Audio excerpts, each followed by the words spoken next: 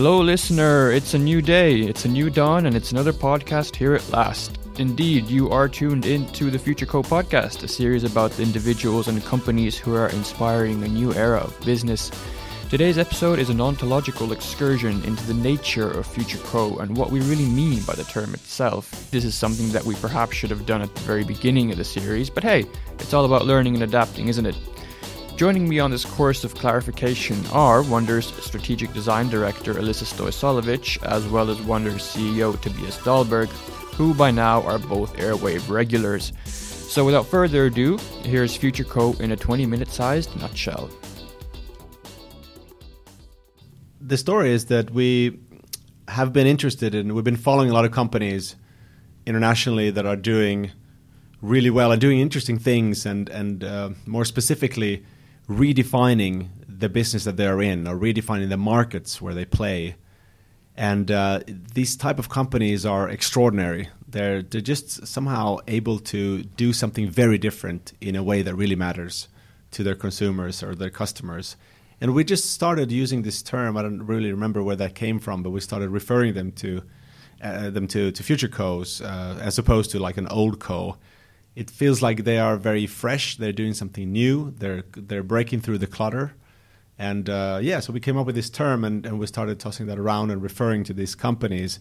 And as we are in the consulting and design business, we felt that they're kind of an ideal company that we have been studying and we want to learn from, and also to help advise our clients to apply some of the same principles and thinking that these future co's are applying. Sure. So it's something that exists already and future co's are out there, but it's also an ideal to strive to for these old co's that you mentioned. Yeah. I mean, I wouldn't say they're exactly like unicorns or anything, but they are definitely companies that are fit for the future. Like they're really looking ahead. They're playing to the trends and the changes that are happening in the marketplace.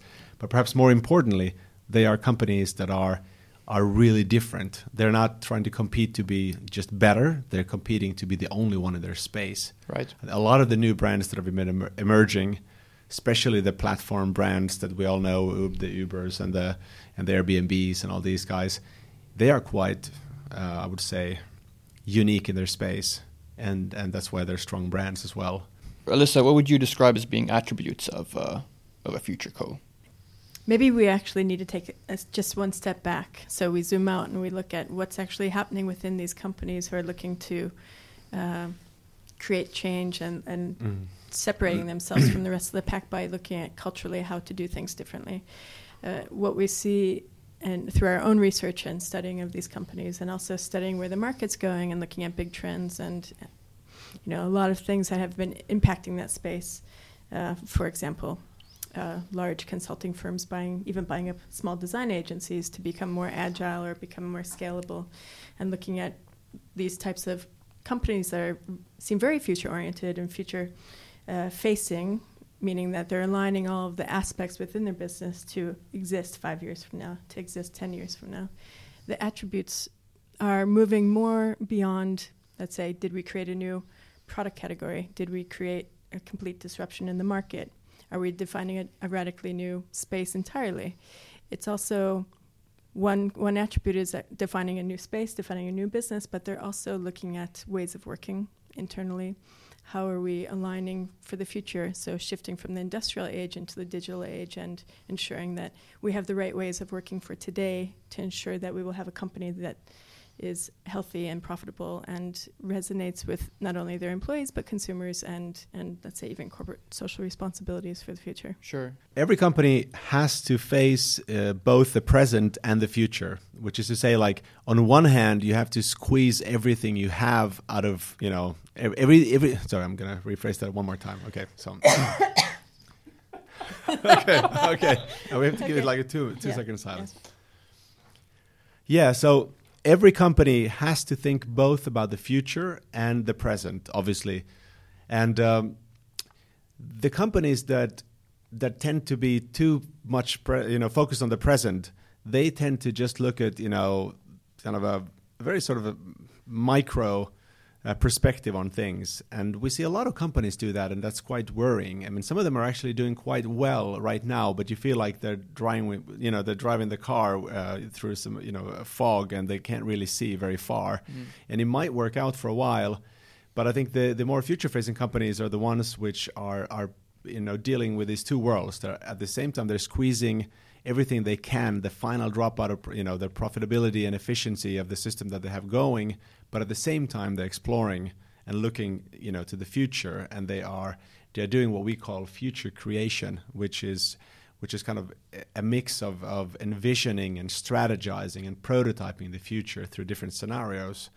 And that's a really healthy thing to do, and I think we all believe here that that's something that every company should engage in, future creation. In other words, like trying to really envision what is going to happen and what your role in that future could be. If you don't do one or the other, you're going to fail. And that's not to say that you should only play in the future. You should definitely play in the present. Yeah, I was just going to ask about that. Is there a danger? But it's a balance. Yeah, exactly. So you have to strike the chord between both. Yeah. And these future co's tend to have a very healthy balance. I would maybe say 50-50. I think it's quite difficult to define what sort of like how much of the effort should go into one or the other, but they are definitely very future facing. So they know what's coming.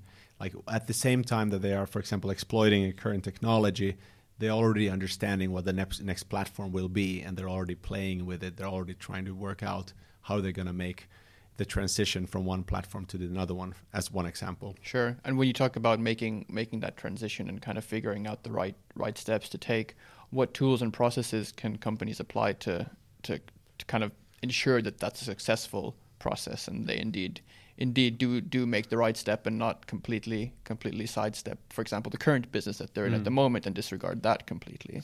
Yeah, I think it's a number of different things that you have to merge. Like on one hand, it's definitely about having breakthrough insights.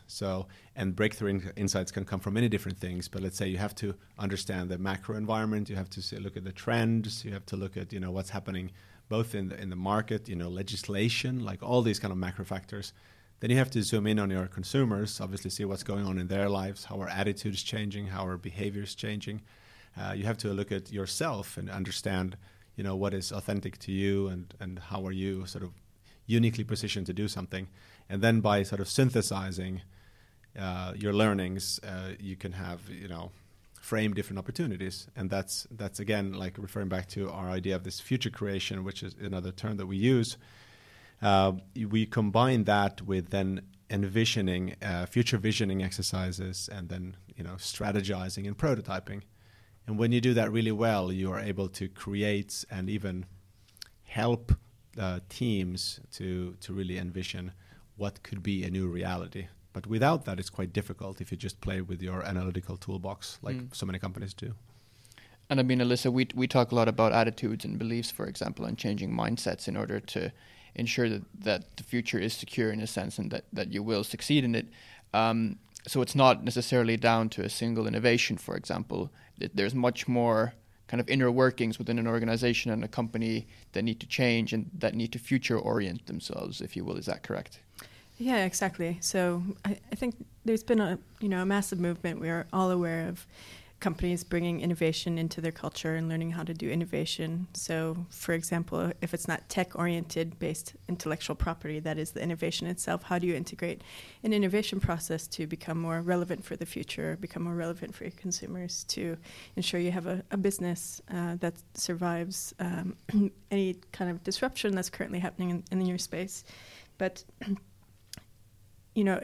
it's actually about integrating other aspects. So, okay, yes, you have to be innovative, but you also have to learn how to handle innovation. So how do you work in an agile manner within the organization? What are the mindsets or beliefs that need to be changed to help your organization succeed in creating new ways of working or taking new steps or taking new risks, creating new behaviors? And there's a lot of... within design, there's a whole field called organizational design, which helps companies structure how will you do the work, how will you create the workflows and processes, how do you standardize operating procedures, how do you actually scale and grow a company. And there's a lot of these organizational design companies. There's not many in the world, but of the well-known ones, they've been bought by consulting firms because they know there's this need in today's world, and also, of course, then how we educate young adults and how they enter the workforce. What is the mindset that's coming out of education? How does education need to change? How do we actually learn from different areas? There was a very interesting scenario, some news last week. Tommy Hilfiger giving feedback on using a design sprint in creating his runway collection. And so it's one of the first times you actually see a different way of working that is coming into, let's say, industries or sectors that have more traditional ways of being creative. And for those people who don't know what design sprint is. Yeah, a design sprint, yeah. So, for example, that's a great question. There's a lot of new ways of working, ways of self-organizing, ways of working together with your team members and working throughout the value chain of normal workflows and processes. There's tools for actually creating different methodologies of how you will create something, let's say, in the creation industries. A design sprint came out of Google, and so there's a book called Design Sprint, and looking at how can they actually create very quick impact using design as a methodology and tool that involves users and consumers, end users, and the design team, and working together within, let's say, a 5-day sprint to create value, test that value, and ensure that the concept or the design work is being refined, so you've more or less nailed it before you go even to considering launch or production execution. Yeah. I'd just like to go back to where you were talking about organizational design. And I think one of the things that we are seeing, which is definitely a big problem, is that there's a lot of sort of innovation theater going on. And what I mean by that is that companies do have innovation processes, perhaps, so they have something in place, but it's not really real in a sense that it doesn't involve everyone, and the companies are maybe not using them up to the way that they should be. I think the truly great companies are adopting this idea that they're building creative cultures, and that's something which is very difficult to do, but it's definitely not impossible. But as long as innovation as a word perhaps isn't so human and inclusive as perhaps creativity is, I think that these companies that treat innovation as someone's job are still not really adopting, the whole idea of what's going on here. And what is going on is that we need to have everyone, contribute with their creativity, their ideas, their fresh insights inside a company. You can't afford just to have an innovation director or anyone with innovation in the title to be responsible for the renewal of the whole business, including the products and the services and everything. So if you had to choose between an innovation team and a creative team, which one would you employ yourself? I think, well, the good news is that we are basically all have the capacity to be really creative, and I think the bad news is that very few of us have learned how to cultivate those and harness that capacity and develop it. I think there's a lot of confidence in that people lack confidence in it because they haven't been used to doing that. It's not traditionally something that you're required of you in a big corporation. I think there's going to be a massive shift in terms of the requirements of people inside companies that we have to become more creative. I don't think we're gonna need to use the word innovation as much. It's becoming almost like air, like you have to innovate all the time. So, and especially, given also the perspective, if we take in the perspective of automation and all these things that are happening, it's quite clear that, we humans need to do creative work or complex problem solving. I think even more to that point, I mean, the word creative in front of a person's job title, for example, at some point might also become even more meaningless because, like you said, every single one of us has something innately creative in us. It's just a matter of finding a way to express that. Yeah. And therefore having distinct teams which are creative might become non-existent completely at some point. Yeah, you could also have a title where it says human instead of creative. When we look at the current status of the world today and all of the trends that are affecting how we work and ways of working and tools and methodologies, and even human desire of how we want to work as teams and how we want to create change within the world. You know, most businesses exist because they want to create positive change. When you look at the whole spectrum of what's happening, there's a lot of companies who are working to catch up. Let's say they're working in a very reactive state, and we need the creative mindset and the beliefs and ways of working and tools to help transition people from being reactive and trying to solve the business problems that occurred over the last 18 months. And we need to shift to a more proactive and responsive way of working and thinking. And if we think about creativity in itself, it's probably really the key to the lock. You know, it's really the key to solving all of these concerns about how do we move forward in a healthy way and still create impact for everyone that we're touching, let's say from employees to consumers. What would be some examples of industries or companies where you feel are going in the right direction currently, and are there any fundamental reasons that you think that is the case, just in terms of future codes, and like we've now been talking about onboarding this creative mindset as opposed to maybe kind of forcing a mindset of innovation? Are there any specific cases that come to mind where this is really a thing, being a future code is essential to the existence of a business? Well, I think it's essential to every industry, every category.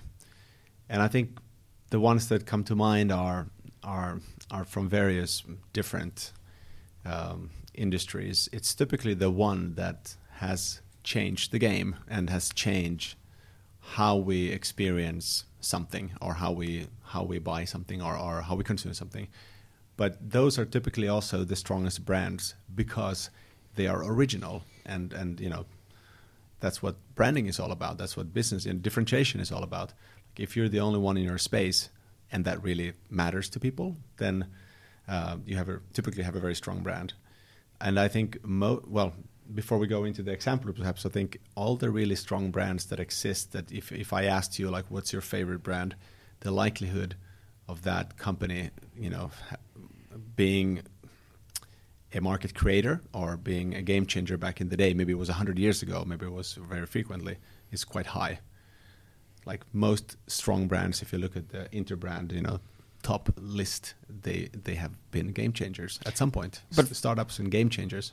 For example, someone like Tesla, I mean, you wouldn't say that Tesla necessarily created the market for the electronic car. That was an existing, more kind of, I don't know, easily approachable through your prices and so forth, at least in some parts of the world. But they've probably entered that space with a very strong brand and a very strong identity and a very strong idea of how that electric car should be projected, how it should be experienced, and how consumers should relate to it, would you say? I would say that they didn't invent the electric car, but they probably did change the market. I mean, I think in many people's minds, they were kind of the first to create a market.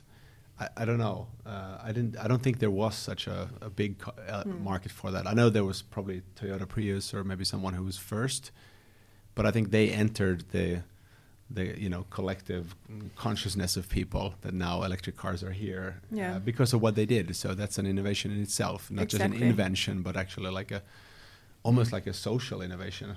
Yeah, if you think about it, like the electric car existed as a product category. But what Tesla did is they took it beyond the product category.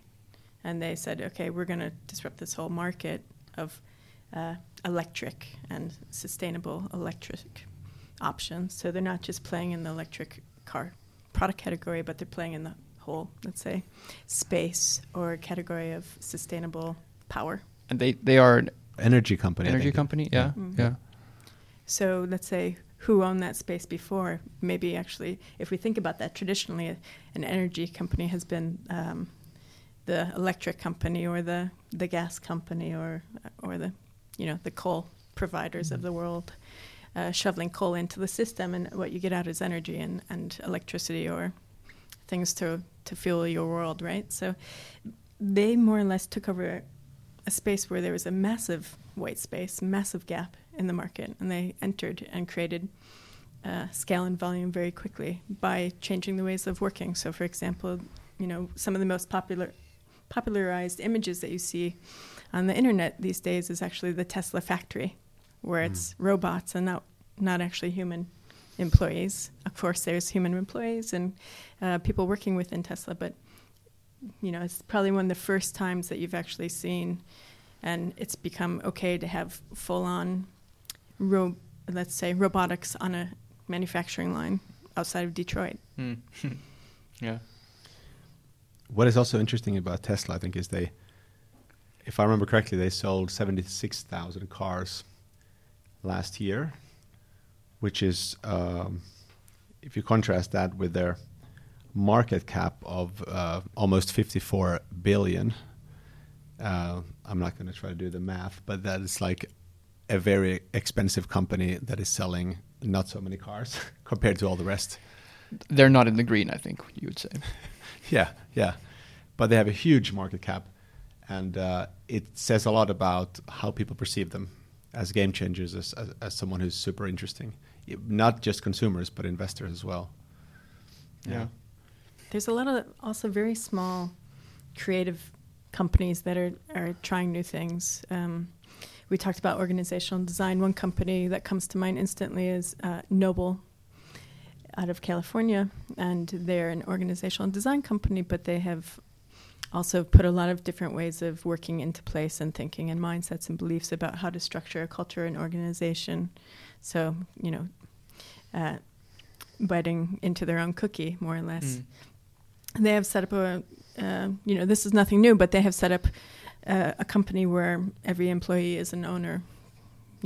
Much like we've heard a lot of larger companies doing this, like Chobani.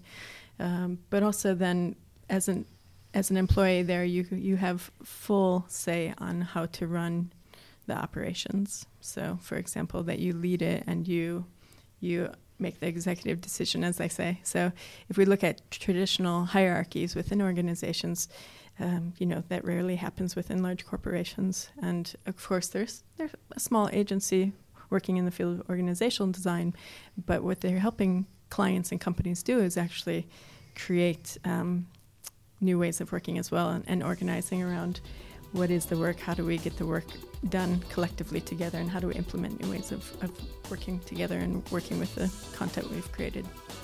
So hopefully that clarified any questions, concerns, or doubts about our intentions that you might have had. Do let us know on Twitter at Wonder2_Inc. if there's anything in particular you feel that could improve the Future Code podcast experience. I'm sure there's plenty of things, and please do not hesitate to get in touch with us. We would love to hear your thoughts on topics, people, or any general developments that you feel we're missing out on. Once again, I'm sure there's a bunch. But other than that, have yourselves a great weekend, and we'll be back next week with another episode.